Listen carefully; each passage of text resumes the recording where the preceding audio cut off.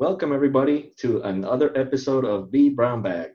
This is not B Brown Bag Latin, this is B Brown Bag US, but I did mess up and did not change the slide. Tonight we are having Matt Crape at Matt That IT Guy, who is going to present Building a Kubernetes Lab in 40 minutes. So as always, we want to give you some quick notes. You can always get into the conversation with our global B Brown Bag Twitter handles. We have B Brown Bag in the US, and we also have B Brown Bag EMEA for Europe, B Brown Bag Latam in Spanish for Latin America, and B Brown Bag Brazil.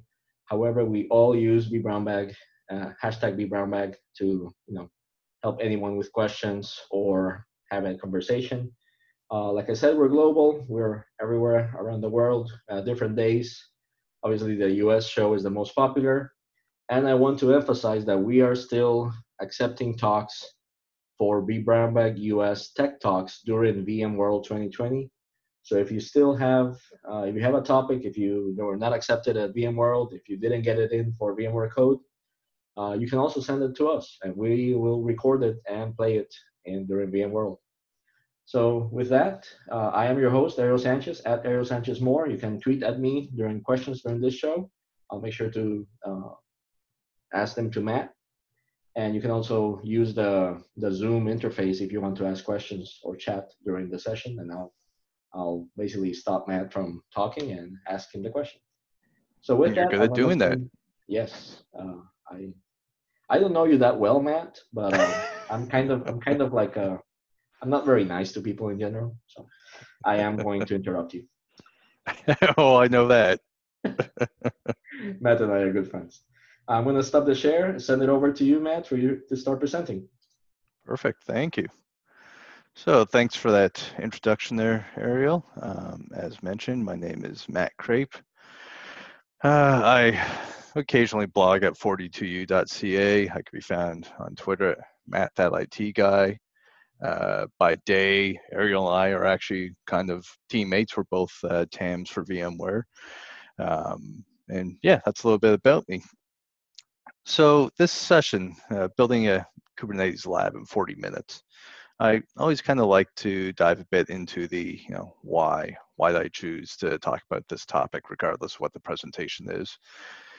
And the reason why I chose this one is, and, especially in the V community, a lot of us come from, a heavily influenced VMware background where we've done things traditionally with vSphere and we're very familiar with it. But there's been this talk about Kubernetes coming around for quite a while now.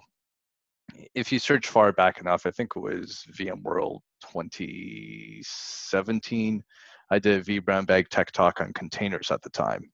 And I even mentioned Kubernetes kind of in passing, for lack of a better term. But since then, things have definitely exploded. So my goal with this session is to give folks who may not otherwise know how to kind of get started with a simple lab, give them the opportunity to see that it really isn't that difficult to get going, right?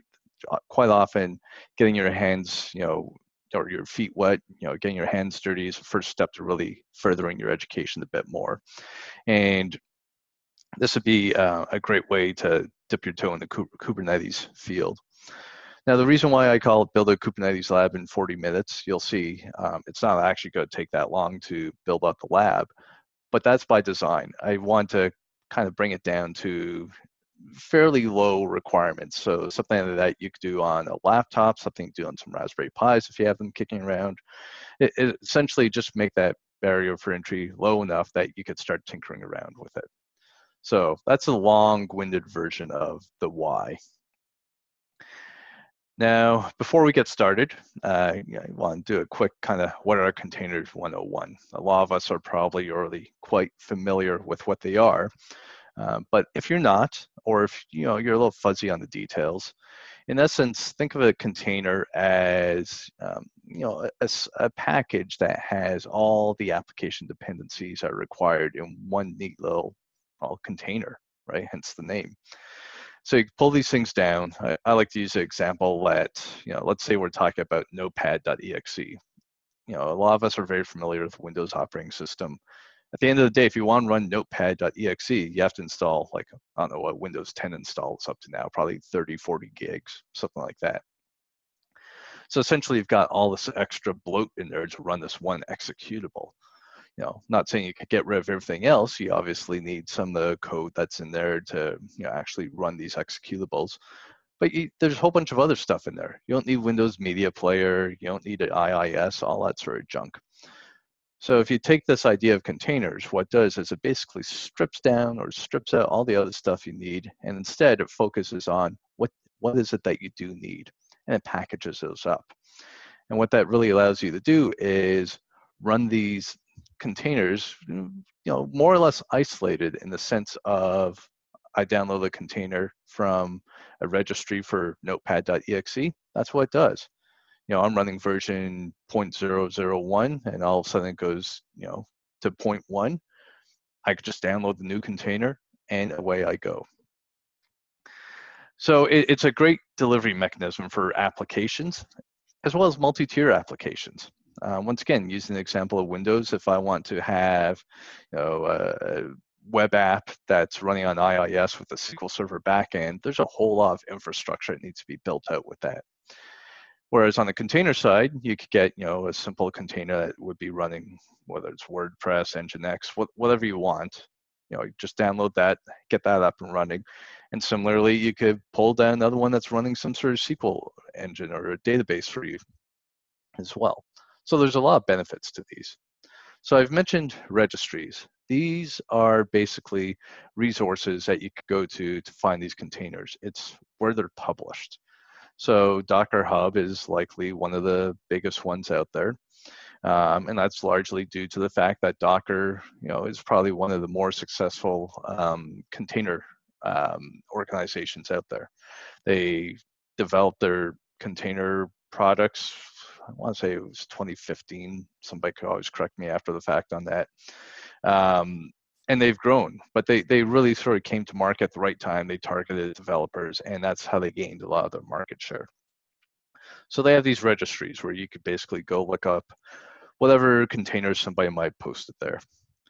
Now, on the flip side, you can also have private registries, which makes a lot more sense for a lot of organizations, and that's where you really start to see things being picked up. Obviously, banks, any sort of financial institution, government, really anything commercial, they're not going to want to publish their internal written apps out to a public resource for other folks to use. So I'm talking about all these great things about containers, right? There's a lot of usability there, but there's also a lot of quirks that come around with it.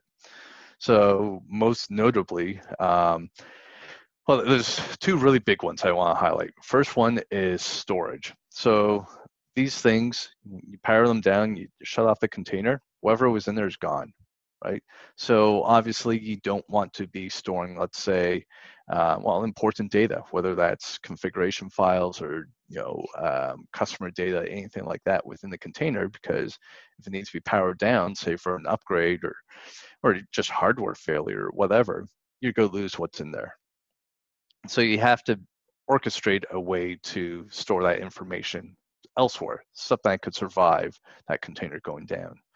The other one is networking. So containers are very easy to get up and running, especially with Docker. And that in of itself kind of echoes, back in the day, a lot of us were seeing VM sprawl when we really started getting into virtualization. It became so easy to start spinning up VMs that we almost took the point of virtualization, which was to run so many more workloads, on one piece of bare metal hardware. We started doing it where it's like, well, you know what? I can run 10 VMs on here, and all of a sudden each VM is just doing one relatively small thing. Maybe this one's just an SMTP relay for, internal lab use. So we started seeing sprawl like that. When you talk about containers and sprawl, with each one of them having their own network stack, all of a sudden you're in this point where, okay, handling 1 or 2 or 3 port redirects, all that sort of stuff, that's not too bad. What happens when you get up to dozens, hundreds, thousands? It becomes a real nightmare real quick. So those were the big characteristics I wanted to highlight, and those go along with the challenges of using these. So that's where Kubernetes comes in. Kubernetes, at the end of the day, is what's called an orchestration engine, orchestration tool, because what it does is it orchestrates how your containers are working.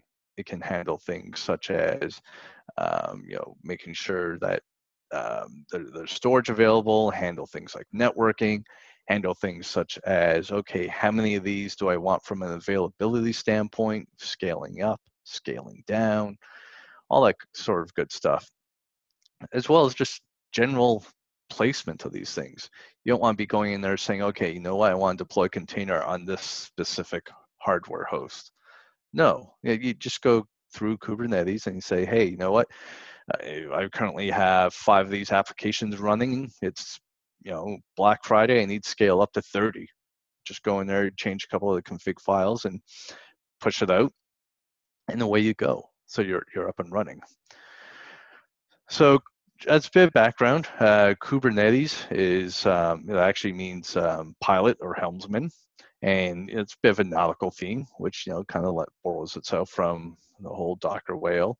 You'll see their logo; it's like a big steering wheel for a ship. But the big thing is it's open source. So it was developed by Google. They open sourced it, and there are multiple flavors of Kubernetes.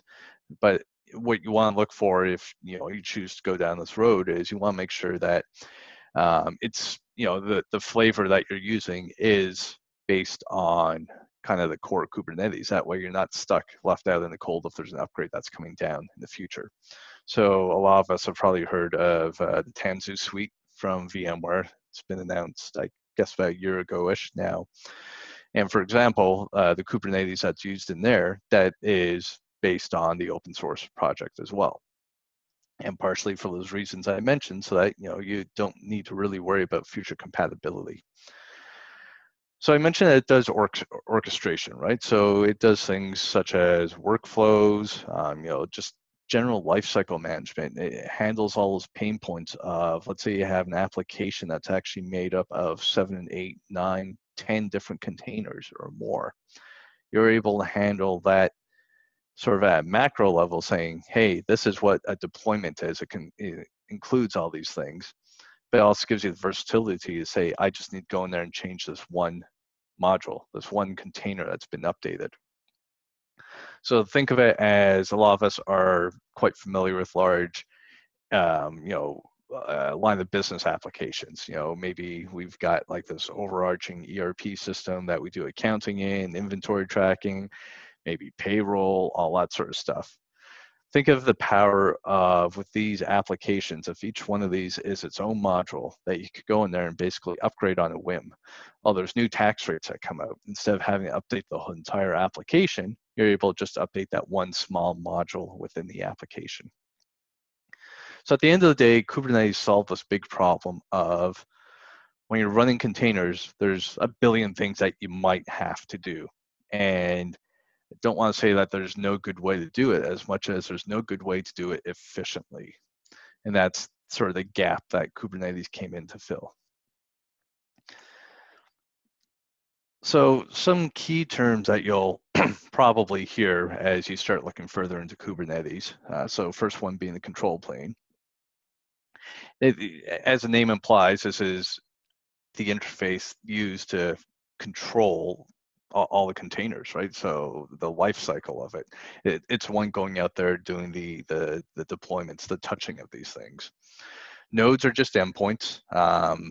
Think of them as almost like hosts in vSphere world. Pod is basically the smallest object, right? So it's a set of containers running on a cluster. What that means is, if you've got, going back to my example of, let's say a web server and a database server, you would probably tie those in the pod if they needed that sort of strong relationship. And again, going back to the whole nautical theme, like a pod of whales.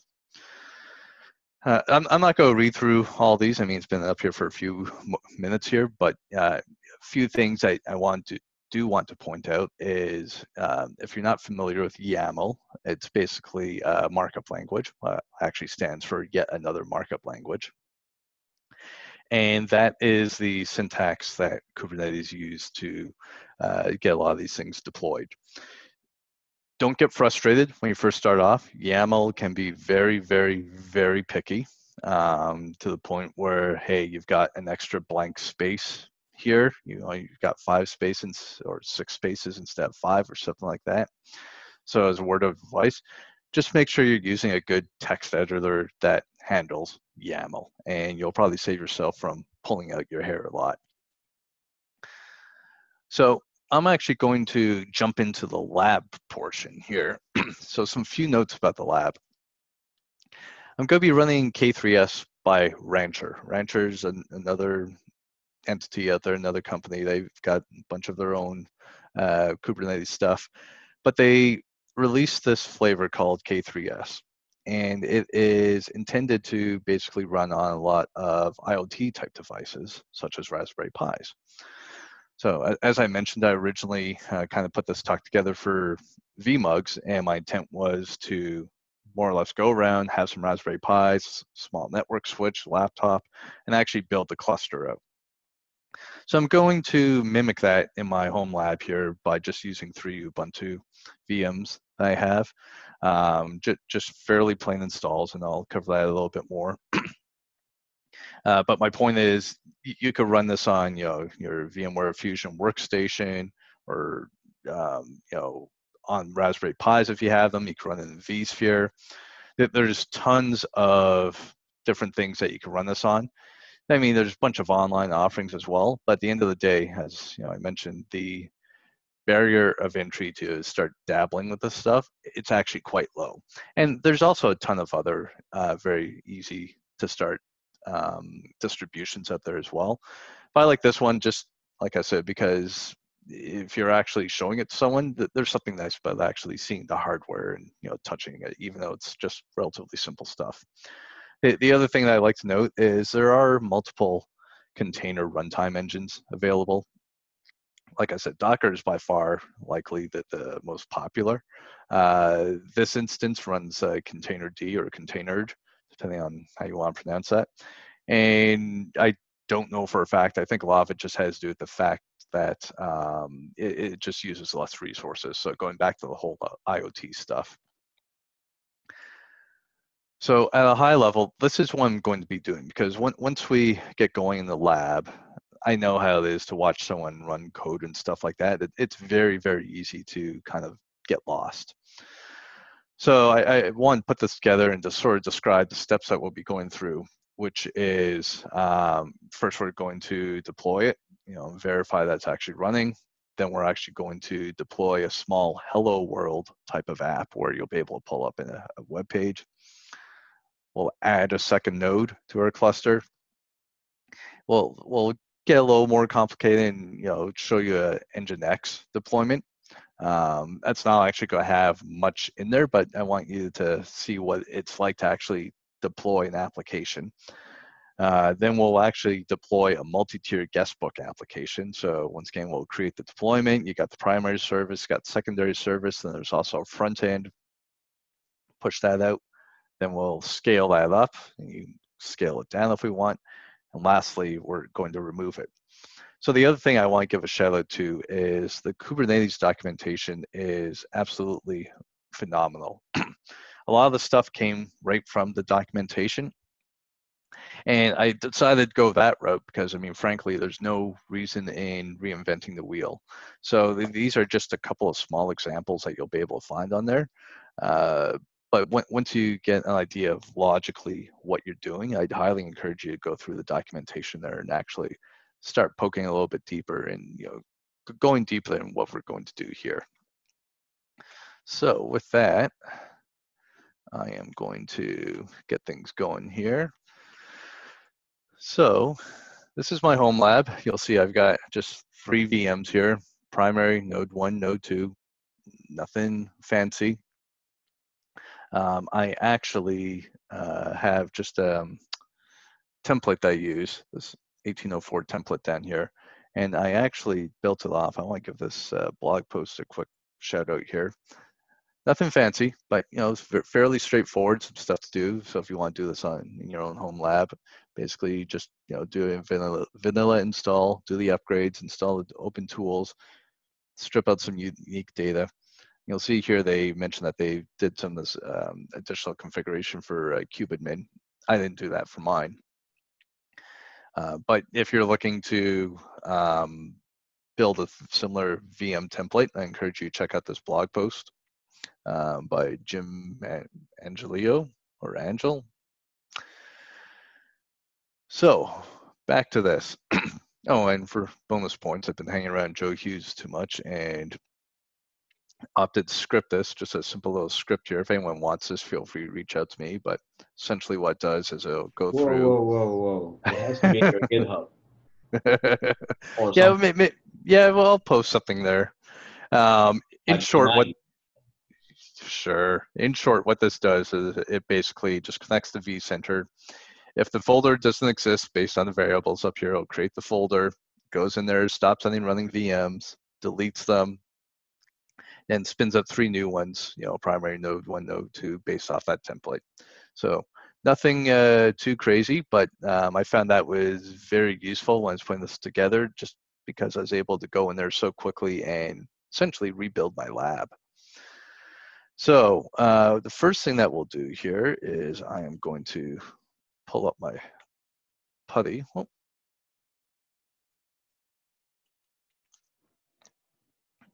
And I've pre-populated these just to save on some typing. So what you would need to do first of all is make sure that you change the host name. So I already did that prior, just kind of like watching one of those baking shows. Just so you wouldn't need to watch me go through and change host names on 3 different VMs and reboot them. So with that done, I mentioned that we're going to be using K3S. So you can check out their webpage here. And a little bit of a spoiler alert, to actually get started, this is actually all you need to run. Yes, you're running a script from the internet. Will I do this in production? No. Will I do it in the home lab? Sure. So we're going to let that run there. But if you actually go here, if you're curious, you could go take a look at the script. Read through that. There's actually additional parameters that you can pass along as well if you choose to do so. And that's one of those things where, once again, you might decide, once you get this up and running, dig a little bit deeper. But the short of it is you could go here and see what's actually being done, or you could just run that script. Now, what I do like about the script, a couple of things I'll point out here, is if you actually go through this, you'll see they create some symlinks, so you can use like kubectl. That's kind of the main admin tool when you're using Kubernetes. As the name implies, it's the control tool. So they just create a symlink for you. I also like they put a little uninstall script in there, right? So if you're playing around and this isn't a dedicated machine, and you decide, hey, I'm done with it, it's easy enough to get uninstalled. So with that installed, we can actually just run kubectl get node. Oh, let's try this again.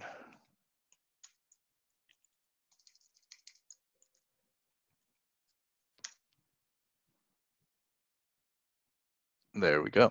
So status is running. Its role is master. I'll tell you the version, and it's been running for 45 seconds. So if we run that again, 57 seconds, right? So you can see that's actually doing something. And I mentioned that this is fairly small footprint. So if we run htop, you'll see I only gave this VM about 4 gigs, and it's only using about 665 megs, right? And this is for an Ubuntu install, so it's not even like it's Raspbian or something. So the footprint on this thing is actually quite small, which makes it very suitable for. I'm sure you could probably run this on Raspberry Pi's version 2, right? Without much trouble. That being said, if you do have different generations Raspberry Pis kicking around, feel free to try hook them all up to the same cluster. So if we want to actually take a look at the configuration for this, I'll pull up K3S's YAML file here. Oh, do I not have? Oh, there we go. And you'll see a bunch of well, it might look like just gobbledygook in here. But certificate info, you'll see it's listing on port 6443. Down here, we've got a username and a password. So if we actually copy that, and then if I go into the host, so what was the IP on this one? This one is 108.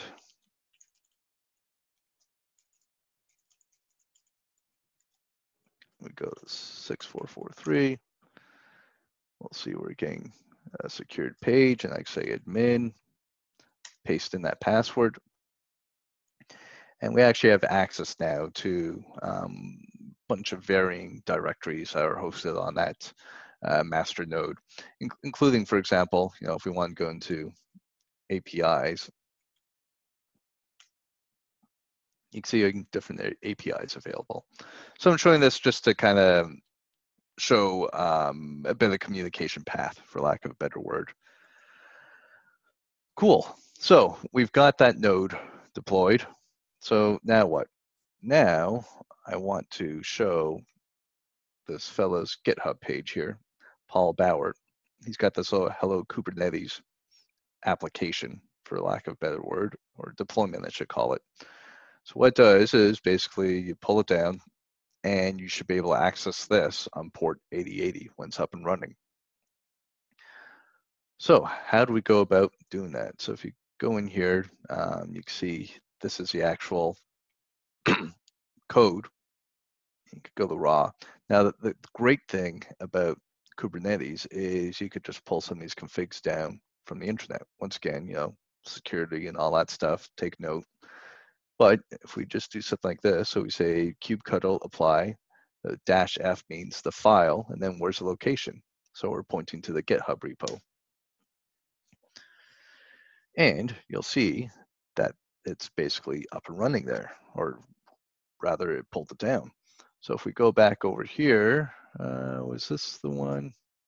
Got the memory of a goldfish. What was that IP? 108, I think, yeah. And was it port 8080 that I was looking for? Might be missing the HTTPS too. Oh, probably.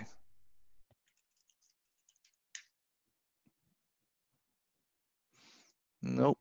Let's see here. Shouldn't trust that Arial guy. Oh, I know why. Apologies. We need to find the port that's actually running on now. So here we go. So I mentioned that there's a whole bunch of internal networking and stuff. So its internal IP is this fella here. And what it's doing is it's going to take port 3513 external, so on this host here, and map it to port 80 internally here. So now if we paste that port there, and probably get rid of that S, there we go. So we've got our first deployment in the book here. I also mentioned some other stuff. I'm not going to go too deep into it, but for example, namespaces. If you want to do stuff like that, once again, kubectl, create namespace. I don't know, we'll call it VBB. And also I've got this namespace created. So think of these as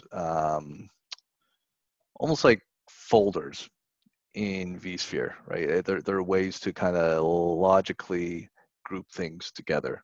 So get namespace, and you'll see we got a few of them here, right? Including the VBB, which I just created. So next, let's talk about adding a second node. So I am going to pull up another PuTTY session here. Go to node 1, have a different color. That might be a little hard to read. Let me know if it is. I can always change the color. I would. It is kind of hard. Yeah. So all I'm doing here is just logging in. Give me a moment here. Let's close that down.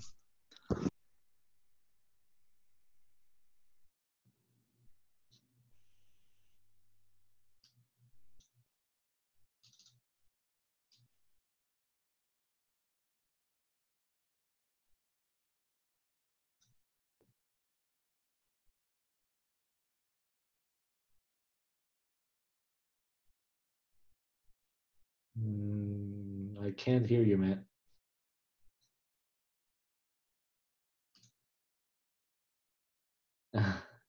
How did you get muted? Well, thanks for having me back. Okay, I assume you could hear me now? Yes. Okay, so let's just change that foreground color.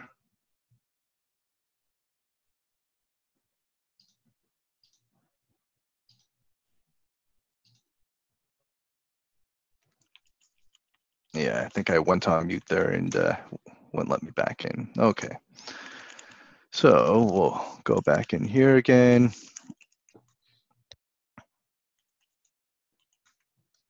Once again, thing that we want to note is that we've changed the host name on this one, which is good there.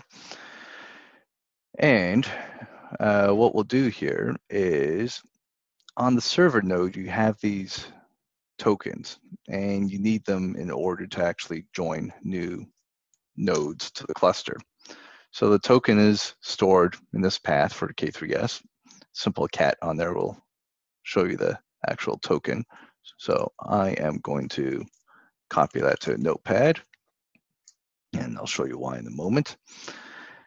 On the second node, or the new node, we basically run that curl command again that we did to install it the first time around. However, there's additional parameters that can be used to automatically hook it up to the cluster. So I'll need to change the IP on this one to 108. But you'll see it's first part here is very similar. Then we've got the environment variables here where we're saying connect to the IP of the master that's currently running and use this token. So if we run this on node 01, let's see, it's downloading. And for the record, I've got DSL here, 50 meg down, so it's not a blazing fast internet connection, but the install itself is actually quite small, so this won't take very long. And there you go. So you're done. So even if you're out in the middle of nowhere, like West Virginia or something like that, you should actually be able to get this downloaded and running. Why are you comparing West Virginia to like Siberia? I know a guy, Jim Jones, over there. He has internet. Barely. I think he's got the bandwidth of 2 tin cans and a piece of string. Yeah, that's going to shots fired. I agree. So next, what we're going to do is we are going to create an Nginx deployment. So I mentioned that the Kubernetes documentation is great, and I'm going to leverage that again. So if we'll look at this YAML file I'm just pulling up here, this is what I'm going to feed into it in a moment here. So, I mean, nothing overly straightforward. You'll see a lot of the same things over and over, app. But what we're looking at here is, deployment. That's kind of setting it, defining what type of action that we're doing here. So go back into, we can run on node 1 here. Oh, or maybe not. Oh, apologies. Let's go. There we go. You gotta run that from the master. And now if we say kubectl get deployment, you'll see we've got our Nginx. 0 of 3 are running, 3 are up to date, 0 available. So it's only been running for 9 seconds. 19.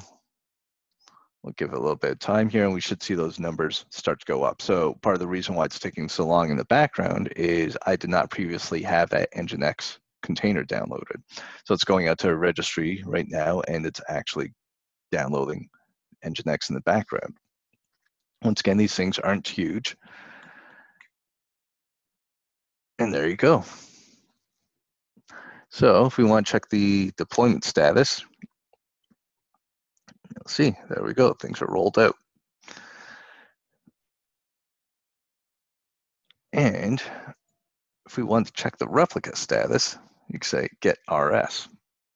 You'll see we've got this thing of desired. We want to have 3 of these running. Currently there are 3, and all 3 are ready to use. So this goes back to how many of these replicas do you want? So for availability standpoint, if this was 10, it would be ramping up 10 of these.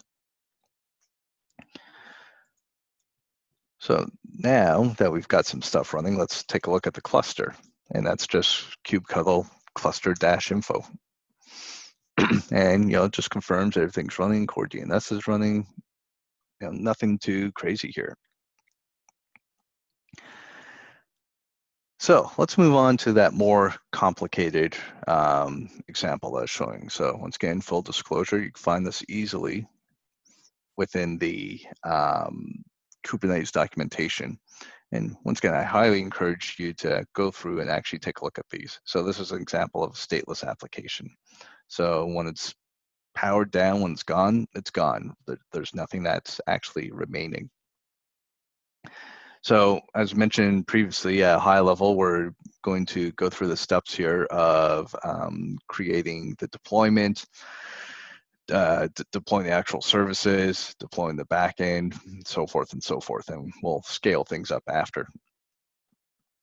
So we're back on the primary node here, and we'll pull down another configuration.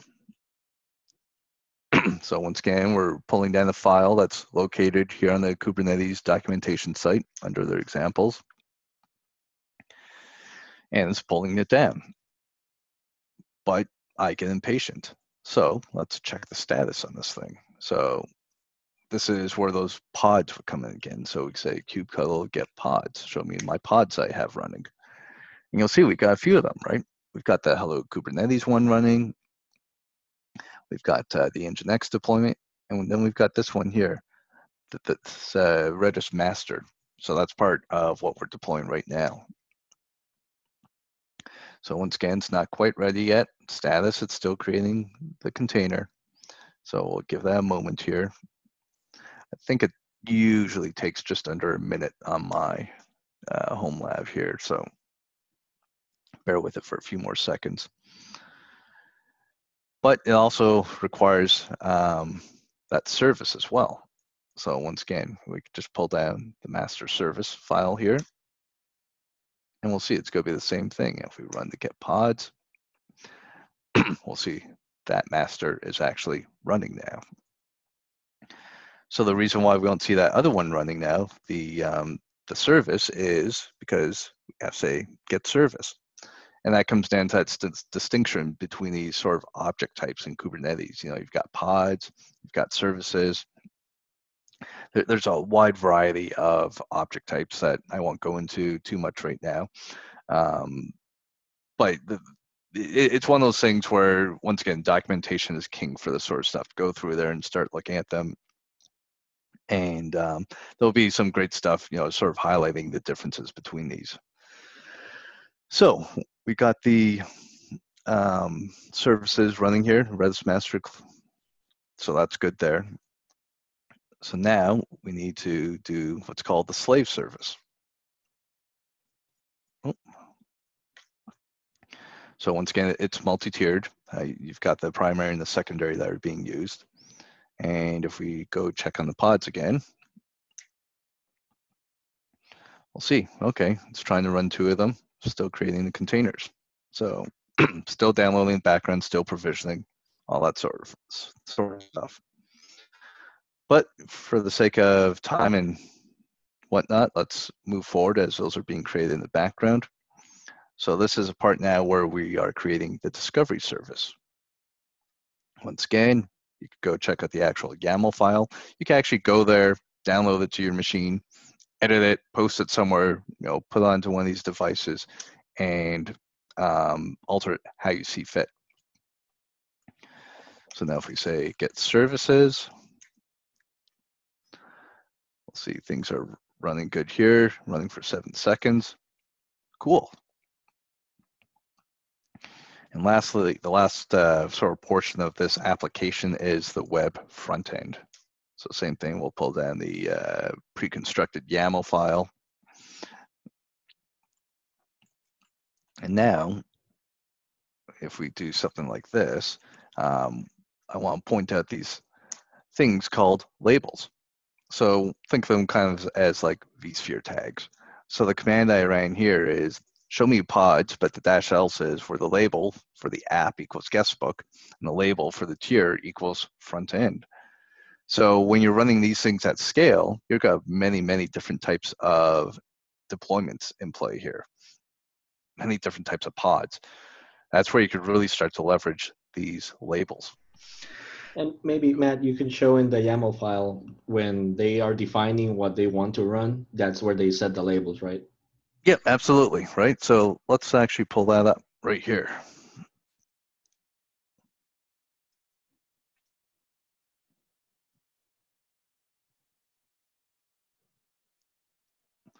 So if we say labels, so there's nothing up here. So, but down here we got guestbook, front end. Oh, sorry, there we got the app.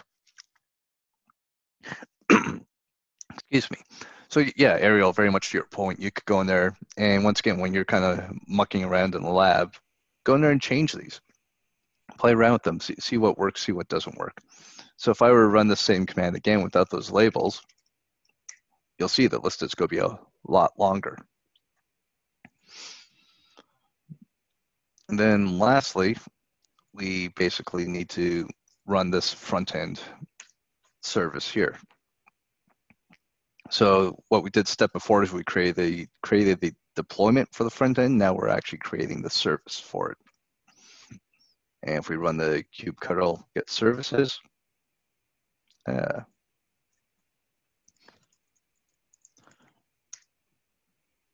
you'll see we've got front end running.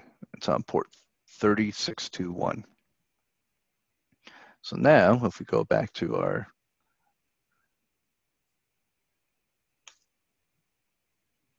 primary node here, and I think it was 108, and what port did I say that was? 3621. See, we've got our guest book up and running. And then you'll see some stuff that I did previously in here. So let's say if you brown bright rocks. And You can that also guest book. declare your war with West Virginia in the guest book. By There the you way, go. Joe joined the V Brown Bag just to see what the code was that basically you said was inspired by him. Well, he missed it. He's like, what's the recording?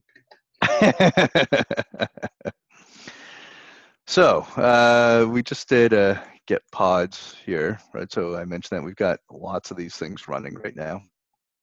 So let's talk about scaling, right? We've got different things running here. Let's say all of a sudden this guest book becomes massively popular. I say, you know what? I need to scale it up to 5. So the command there you'll see is kubectl scale deployment. You know, the deployment's front end dash replicas. How many do I want?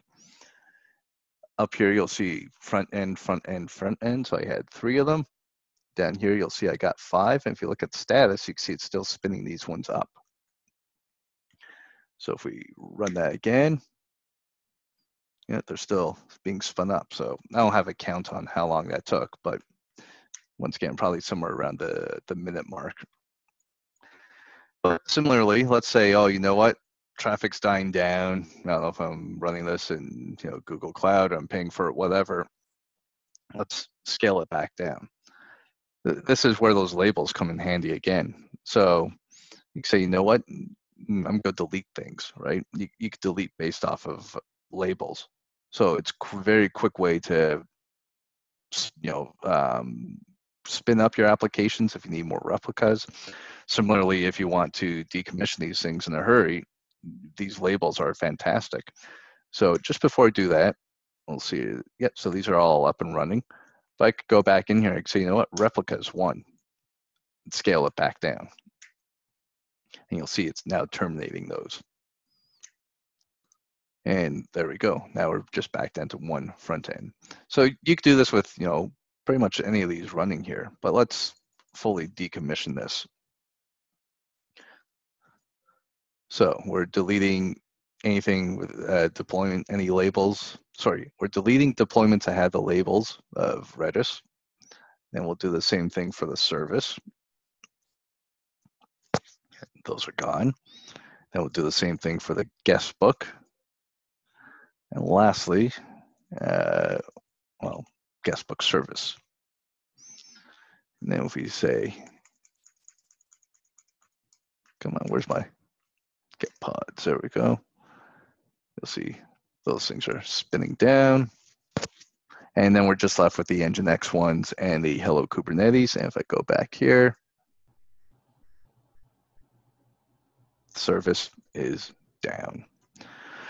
So as I mentioned, I know that could be a little bit of a whirlwind with regards to watching someone do all the stuff on code, but to reiterate what we did, we went through, we deployed it, the actual K3's engine, ran a little hello world one, added a second node, deployed the Nginx deployment, then we did the multi-gear tier guest book, and we did the scaling, and we removed it.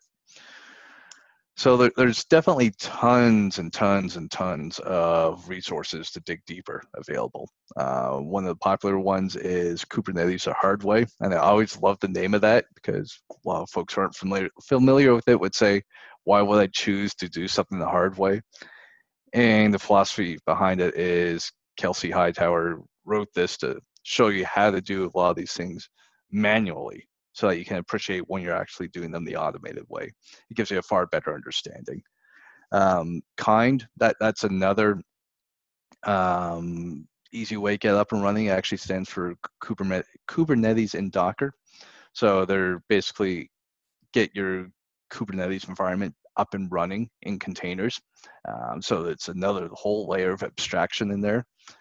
There's some labs, Cube.Academy, that's from VMware. Free to go check that out.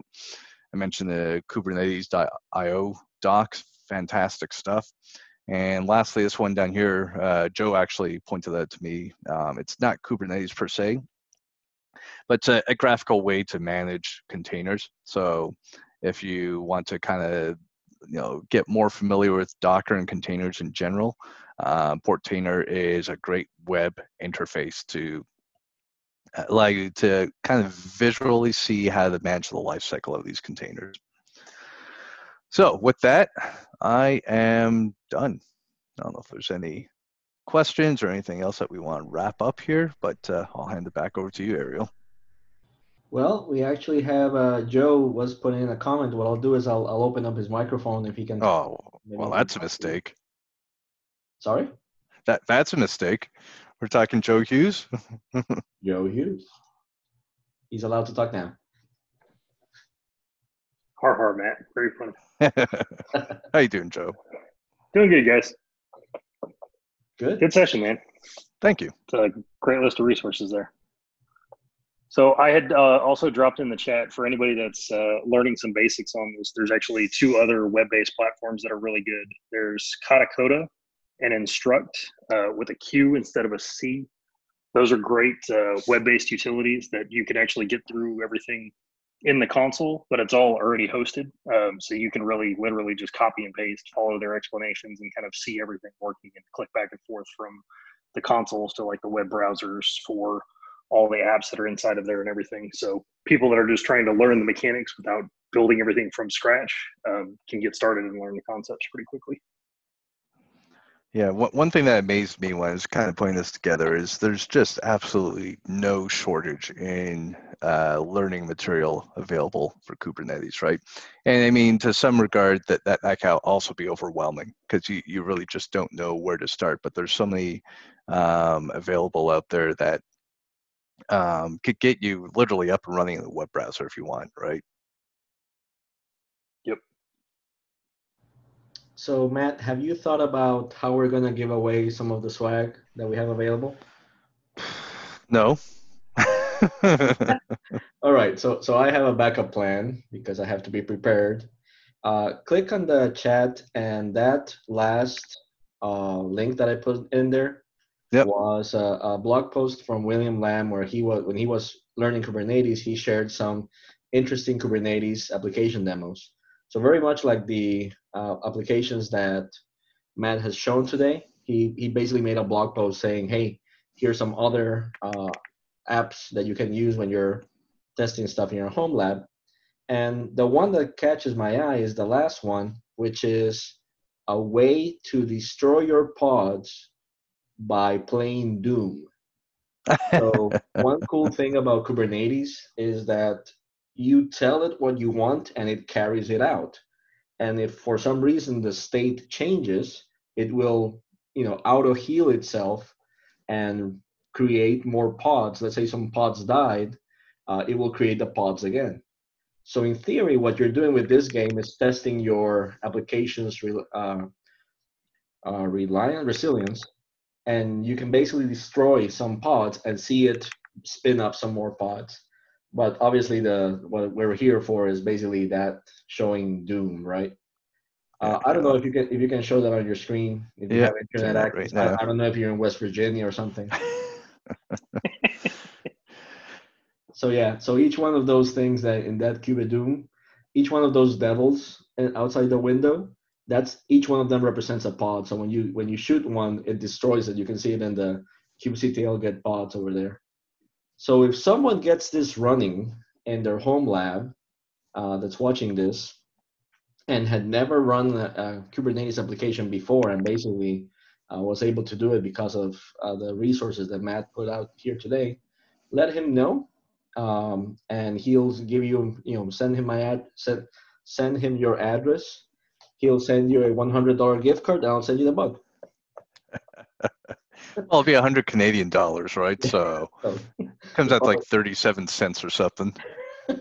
Maybe you'll just get the mug. But we have a couple mugs here to give away. We have some stickers. We have some other things. So if anybody wants to take the challenge, we'll reward you.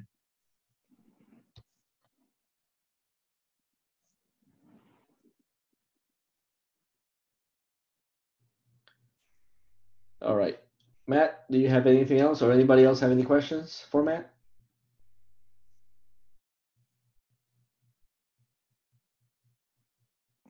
Silence is golden. All right. Well, thank you again, Matt. We really appreciate this. It's great to see the V community helping each other learn, especially when, if you have nowhere to start, this is a great starting point. And thank you everyone that attended live, and we're looking forward to your comments. And for everybody in West Virginia, his Twitter is @Matt.itguy. Have a great night, and thank you so much. Thanks all.